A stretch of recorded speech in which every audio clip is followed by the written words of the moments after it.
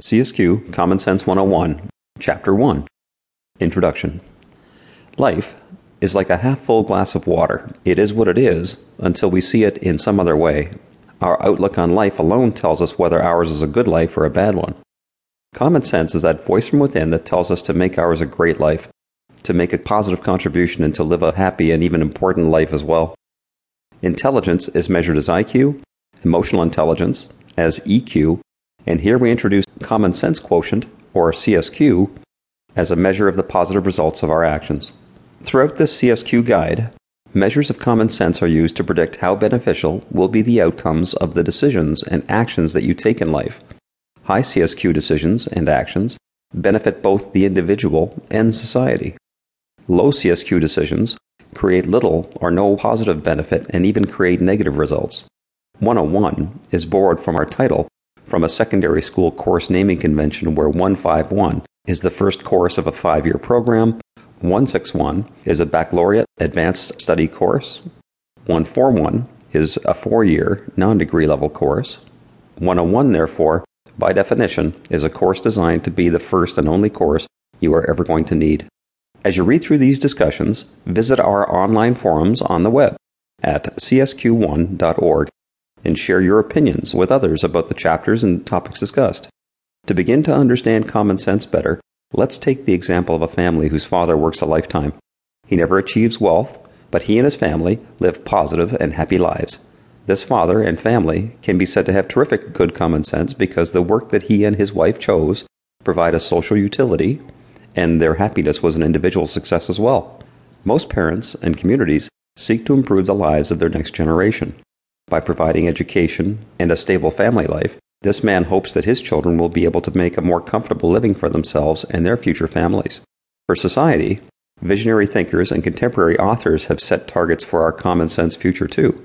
From Da Vinci's flying machine designs to Jules Verne's 1865 roadmap to travel from the Earth to the Moon, to Gene Roddenberry's Star Trek, to Hanna-Barbera's vision of George Jetson's robot maids, anti-gravity cars, video watches, and 2-day work weeks.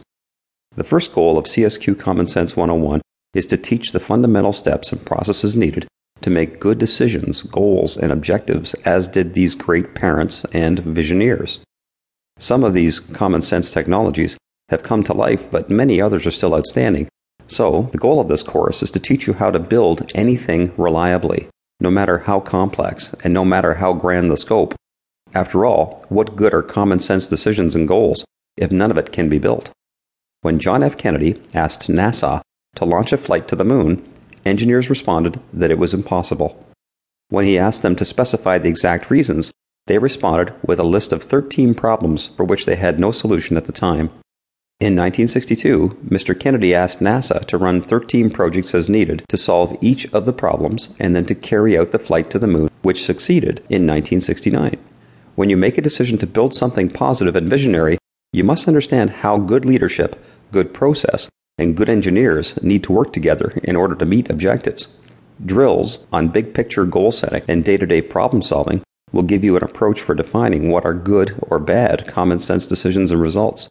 The shared processes and terminology presented here will help you work together effectively when it is important to collaborate with coworkers, colleagues, friends, and family to achieve a goal as well.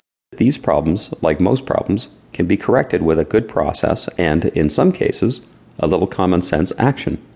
Abysmal goal setting, sales economies, short-sighted financial controls, and easily fixed democratic process gaps have sailed Western societies helmless for 50 years, resulting in historic high debt loads, record foreign ownership, and the forsaking of our children's ability to launch a future in most major cities.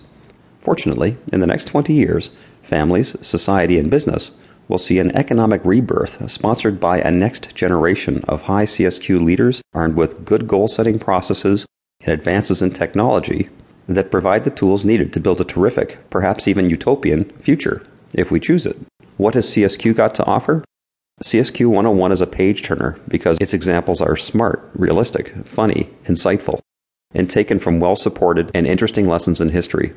Prepare to be engaged and challenged, and in the end, with a little luck, you will find that you will be easily able to leverage practices here to make good common sense conclusions in life, whenever you like.